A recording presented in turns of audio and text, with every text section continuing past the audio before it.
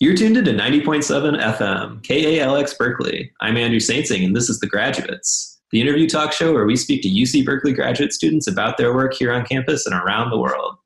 Today, I'm joined by Lisa Jacobson from the Department of Film and Media Studies. Welcome to the show, Lisa. Hi, thanks for having me. It's so great to have you here. We've been trying to do this for a while, haven't we? Life has intervened, but now life has slowed down to a pace where I guess we can make it happen. So you study TV. That's the focus of your study, is that right? Yeah, so I'm in the Department of Film and Media. I actually started my degree program a while ago in rhetoric, which is it used to be kind of a sibling program of film and media that they split officially a couple of years ago.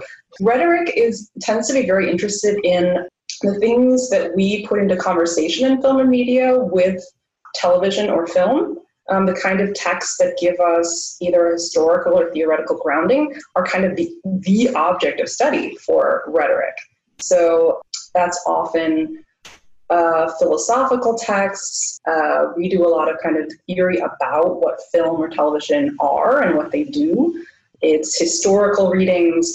And for rhetoric, that's kind of the be-all and end-all. But I was realizing that I want to go deeper into the actual film and television, which was my switch.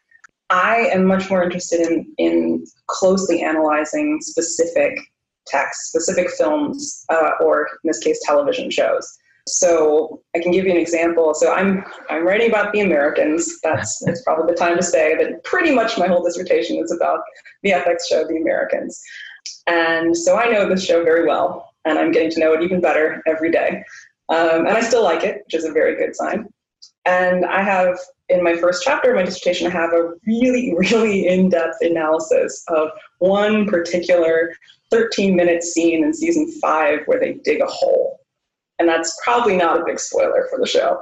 When I'm looking at this episode and this kind of emblematic scene, I'm going very deep into things like camera angles and editing and sound design. And I'm thinking about the very small nuances of the performance. I'm reading it in a way that I'm going very, very zoomed in order to then step back and say, how is this specific scene, how is it emblematic of something that the whole episode is doing, the whole season is doing, the whole show is doing, and even further zoomed out, television is doing in that moment, and maybe even what is it tapping into in the broader culture.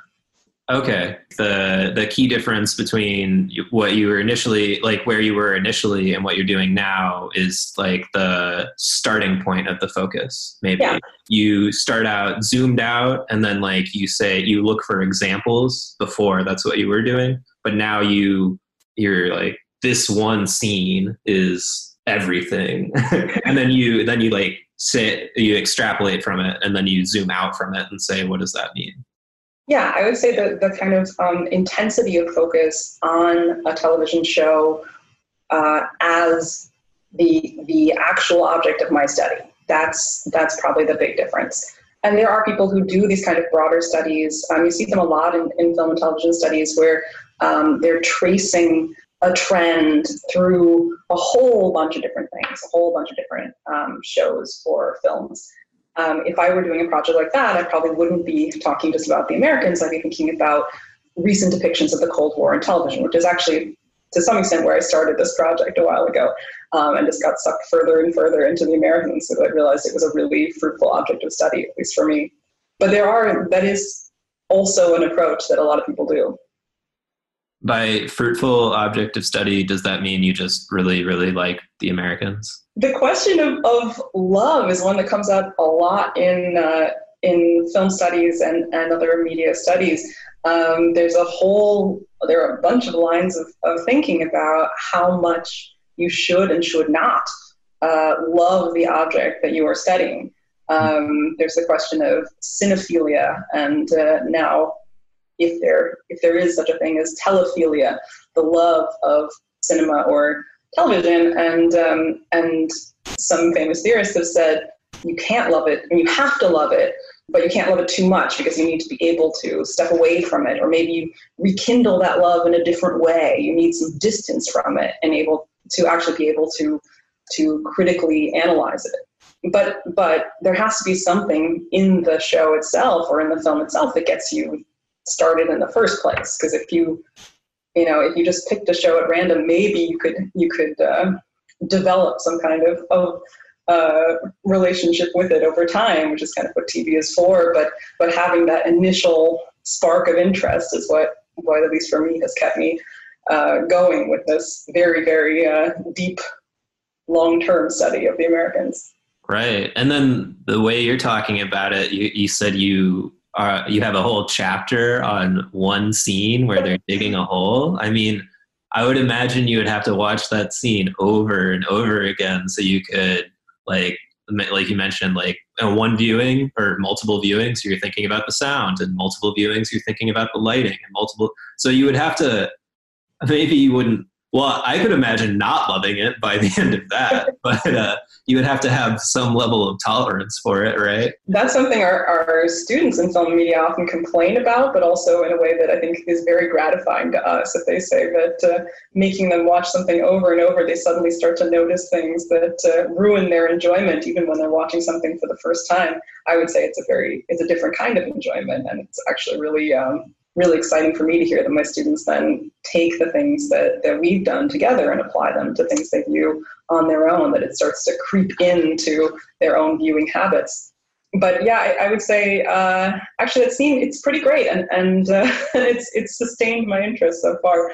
But what's also kind of fun about the experience is that even now, having seen it so many times, I can still plan to watch it again and watch for how does this specific thing happen? Okay, how do they make this transition? And then I miss it because I get too involved in the scene. So it has that continuing power to draw me in to the extent where I start to even turn off my critical faculties and just watch it as I was almost for the first time.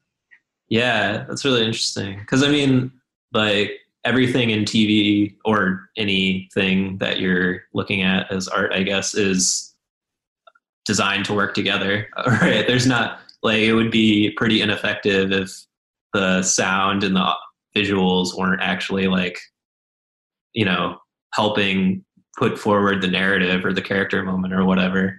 So yeah, I can imagine that it would be hard to separate that out. And I can understand how your students would not like separating it out because it could take away from that experience.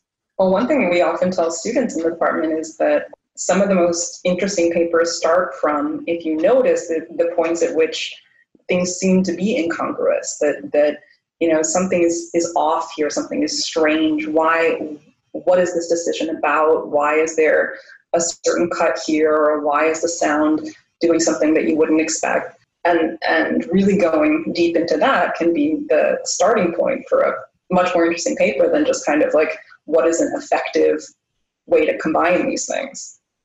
Right. I get that. Yeah. It's like in biology, when you look for that animal that's really weird. Yeah. Not really representative of everything, but it's a good place to start studying. And then you can see the rules that apply to other things from it. Right. And it starts from a genuine question. I think that really, for me, the best research comes from a genuine question, something that gets under your skin and kind of bugs you. Was there like a thing that stood out in the grave digging? Or I said grave. I don't even know. I haven't seen the whole Americans. I just figured you said it was a spoiler. In that scene, yeah, it's just, I mean, a lot of critics talk about it because it's so long and slow. And one thing I was struggling with the earlier versions of this chapter was thinking about, okay, so if it's slow, why do I care about it? Why do I like it? Why is it actually compelling? And what I realized is that, this is a spoiler for my dissertation, but what I realized is that although the kind of content of the scene is slow, the editing, the visual editing is actually quite fast and it's quite dynamic. And so you're always getting these new angles, new things to look at. And then, but actually the sound is almost working against that. The sound is very, very close to the bodies of the people doing the digging. It's a lot of heavy breathing. It's a lot of moving of dirt and clinking of shovels.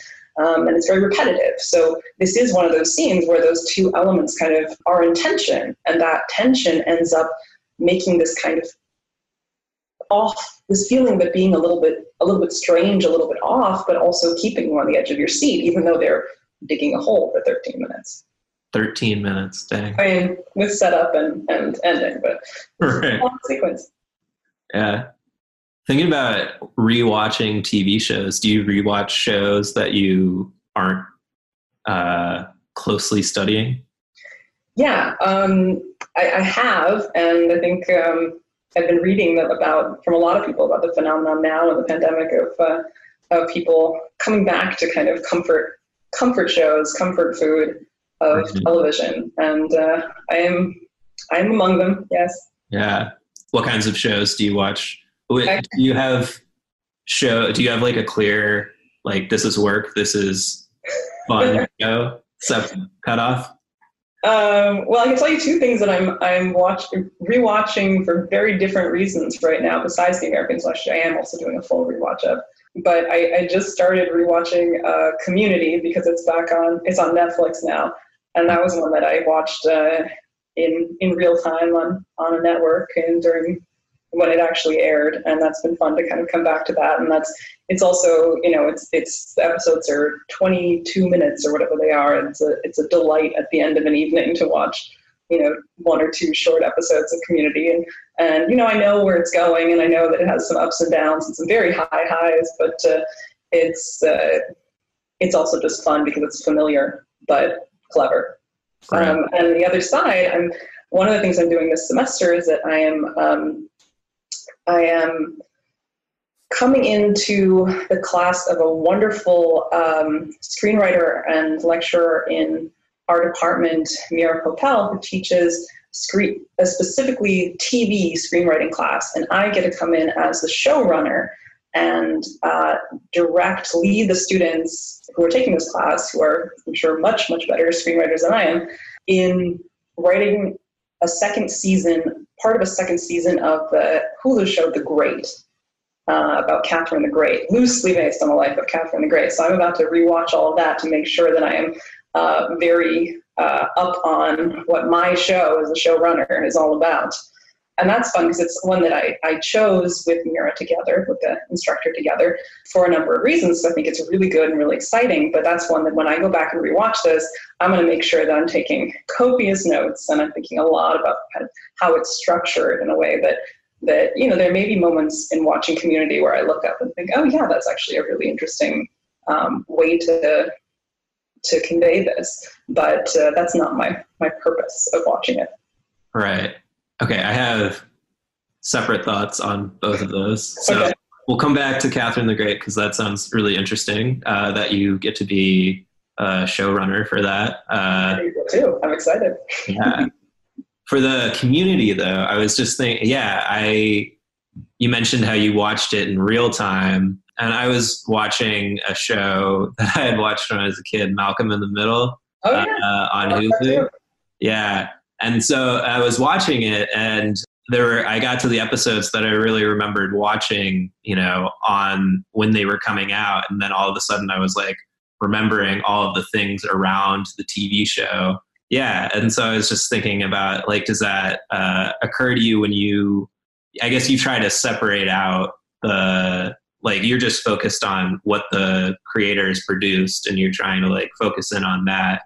But a lot of the TV experience, I feel like, especially when it was like network and broadcasting TV and you had to have like appointments and schedule your viewing for it, it would be kind of built into your life. And, you would see like, oh, these TV shows come on during the school year and other things are going on, or during your work or after summer, or that show came on during the summer. So it like really builds into your life and can help you like come back to old times in your life.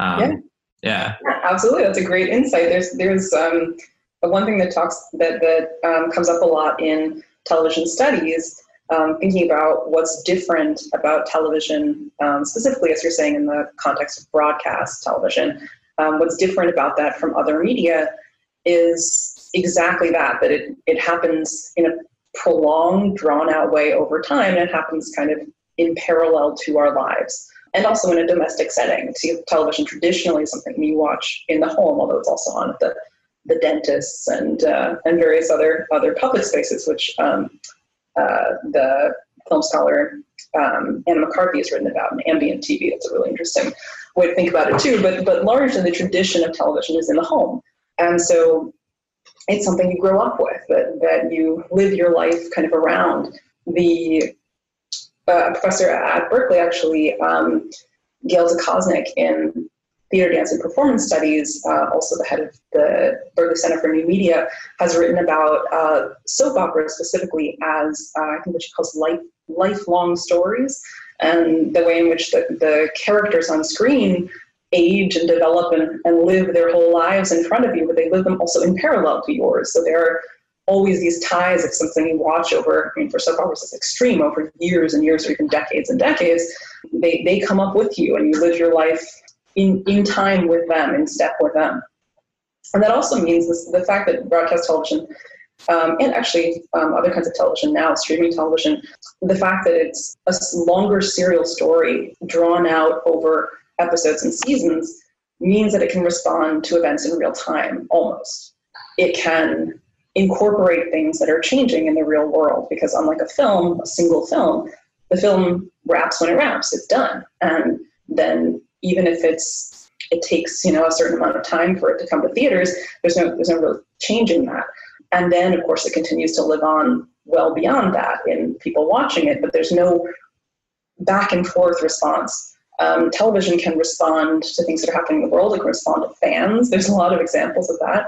There is some theorists who tie this question of serial storytelling back to Charles Dickens and the French novelist Eugène Sue and the tradition of serial novels and Dickens killing off a character and getting all of this feedback from the readers saying, "Don't do that. We love Little Nell." And so it's something that can have a kind of community around it. Speaking of community, a back and forth of feedback with the real world. And that's something that actually is really interesting with the Americans too, because when the Americans came out in 2013, the premise is that this kind of typical American suburban couple they're actually Russian spies, KGB spies in the 1980s. And there's some great interviews with the creators saying, at the time we wrote this, the Russians were supposed to be a throwback enemy. This is kind of it's supposed to be kind of nostalgic, thinking about the Cold War as wasn't that funny that we were so worried about the Russians. And then, of course, in the lead up to the 2016 election, it became much more current. The renewal of Cold War tensions and the possibility that maybe these tensions were always there underlying everything we did to begin with made it current in ways that they never could have foreseen. And I don't think this is because they are prescient geniuses. I think some of that is just coincidence, but it means that the show was able to respond to that in real time. Even though it's set in the 1980s, the relationship to Russia changed, and so the show, I'm guessing, changed around it. Yeah, that's really cool. Or not really cool. It's interesting. I mean, of course, it was good for them, but I don't think they really wanted things to go down this way. I wouldn't blame Joe Weisberg and Joel Field for this, but it does make their show a little more interesting. Although no one watched it, that's the other thing. So what you were talking about with television and growing up with it and Malcolm in the Middle, the shows that were on kind of in your youth, the Americans, for all of the fact that it was a basic cable television show, no one watched it. It's the viewership numbers are especially in the later seasons pretty abysmal. It was a critical darling, and not a lot of people watched it, at least in real time. How these viewership numbers are tracked these days is really complicated. It certainly doesn't represent all of what's happening, especially, certainly on streaming services, but also through nefarious illegal downloads and such things. Probably many more people are watching it than are actually tracked. But I have to justify in my dissertation why I take this main object of study as something that not that many people have actually seen. In some ways, it's an unusual case study for television because television is supposed to be traditionally this mass medium. It's the medium for the people, for better or for worse, depending on who you ask. But the Americans is part of a phenomenon of what in the industry I think is called prestige television. It's also called quality TV, or a slightly different term, complex TV. I would put air quotes around all of these. It's niche television. It's what they call narrowcasting instead of broadcasting. It's supposed to be better than the average TV. As a cultural object is tricky, because what does something like that say about the culture? It's certainly these shows are also supposed to be more driven by the showrunner, by a single person or people's vision. But one thing I would say to that I've been thinking about what I would say about what makes television so special as a medium and also as an object of study for kind of broader cultural trends. Television is inherently very, very collaborative. To make television, there are so many people involved. And there's a lot of discussion in film studies about film being a collaborative medium, which it is. Television, even more so, is not just one person's vision. So many people have a hand in it that I would say that because of that, it seems to me kind of logical that more kind of the broader cultural thinking would come into it. It's less one person's influences and vision. That said, some of that has changed a little bit with this kind of cult of the showrunner, thinking about, a lot of people start with The Sopranos, the one person in charge who has this vision. But even then, television is traditionally thought of as a writer's medium, and writers being plural, a writer's room, less than a director's, and most shows have had different directors for most episodes, not a single director, but that has happened now. And so it takes in so many different people's feedback that I think it kind of, it makes the singular vision more diffuse and allows for more of the culture to creep in. Yeah, that's really interesting. And then also, it's not just like everybody, trying to get their ideas out there, but it's very constrained, right? Because it's like you have to deal with budget and you have to deal with time. At least on when it was broadcast TV, you would have to you have to do 22 episodes over this set, right? And you have to be able to fill out those. So I can imagine writers would kind of maybe phone in some episodes if they just needed something out on there. Well, and then money, to jump in for a second, the other side of that 22 episode run is actually there's some writing where it's Jeffrey Scott's who talks about an example of Malcolm in the Middle as they have a super interesting episode where it's kind of like the film Sliding Doors, where they divergent paths, and they show it's the boys going with the mom or the dad, right? Yeah, to the bowling alley. Yeah, exactly. And what would happen either way? And this scholar at Northwestern, Jeffrey Scott's, talks about this as an example of television shows as their seasons go on, getting to kind of play with their own formula and do some interesting kind of experimental things. So having a 22 episode run, you can have a couple episodes that are just weird, that are playing out scenarios. And because television traditionally sitcoms tend to reset at the end, basically, you don't even really need to justify it. I mean, you look at The Simpsons, which has been going on for forever, and it's a playground. They get to do kind of whatever they want because they're in that way, they are constrained by the time limits and the commercial breaks and those beats. But they also don't have an aging cast, so they don't have, those problems of other television shows, but they get to try things out because they've got their big orders. They can kind of play around within there. Yeah. But I guess, I said time is a constraint, but also, it's a constraint, but we're on a podcast, so podcasts are great. But, podcasts show that if you just have unlimited time, it doesn't necessarily add to it. So I guess like having the constraints is good, right? It kind of like motivates you to tell a tight story. So yeah, I don't know. Constraints maybe sounds too negative for it. It's and that's part of what makes it the playground it is. They have kind of the basic building blocks, and then you can kind of mess with all of it from there. But you're also talking about the money aspect. Yeah, I was thinking of like old shows. Like obviously, special effects are very much better now.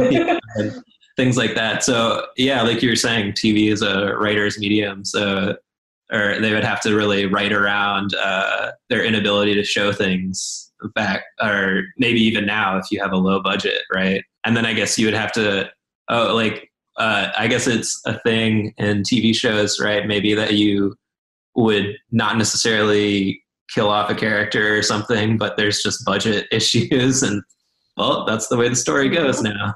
Mm-hmm. Or the other way, that if someone becomes a fan favorite, what do you do if that character was supposed to be bumped off at some point? This is something that we may be dealing with the second season of The Great, thinking about, I mean, of course, we don't have those actual constraints. We can do whatever we want because it's a class. But, you know, there's a character who's got second billing whose status is a little threatened by the second season. So who knows?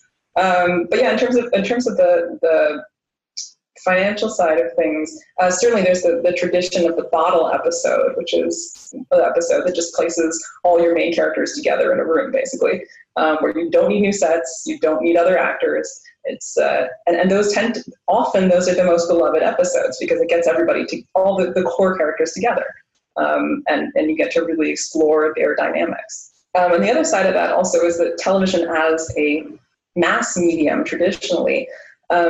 Something that I tell my students when I teach television that I think a lot of them haven't really thought about before is traditionally in broadcast television, what is being sold? Viewers, the promise of viewers' eyes on the screen during your ads, basically. Right. The promise of the viewer's attention.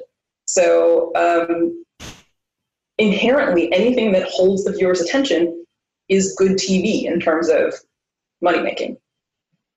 Anything that gets people there to watch their screen and see your ads and hopefully buy your product is successful. And something like The Americans that was not successful in that way has to bank on being successful in other ways. It's a prestige project. It's something that creates acclaim around a network that was looking for those couple shows to show that they can make their own shows that are good.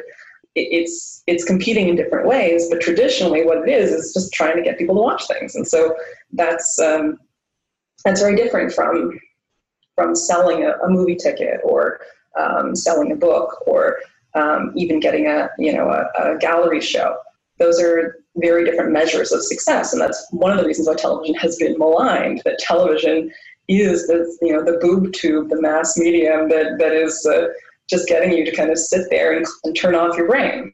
We are running out of time for the interview. It's been a lot of fun. So unfortunately, this is the end. So is there anything you'd like to leave the audience with before we go? Yeah, I'm thinking about how to say this. I highly encourage people to watch things they care about, but I also encourage people to step out of their comfort zone and seek out specifically Black-led television. The 1990s was a really good moment for kind of popular Black television. I think we're going through somewhat of a resurgence. I think it's probably too soon to say that, but there's a lot of really good stuff out right now that I didn't get to talk about here. I know a lot of people are watching Watchmen right now. I think it's a spectacular show I'm actually teaching it this semester. Not exclusively Black-led, but Insecure, Atlanta, lots of things I'm not thinking of right now, but there's a lot to watch and just a real proliferation of different voices in TV. One thing that I found really fun this summer was Mindy Kanling's new show, Never Have I Ever. There's just a lot going on in TV that is made possible by streaming and by non-traditional outlets that allows for different voices to come in that haven't traditionally been as represented in American television. So as you look for things to watch, love the things you love, and maybe also try some things you're not as sure about, and give it a few episodes, because often, nothing really hits its stride until, let's say, like 5 or 6 episodes in. I think that's what Netflix says. It's something like 5 or 6 is when people really have the staying power. So give it a chance, check some things out, and enjoy, but also think about it. Today I've been speaking with Lisa Jacobson from the Department of Film and Media Studies. Again, thanks so much for being on the show, Lisa. Thank you. All right, tune in 2 weeks for the next episode of The Graduates.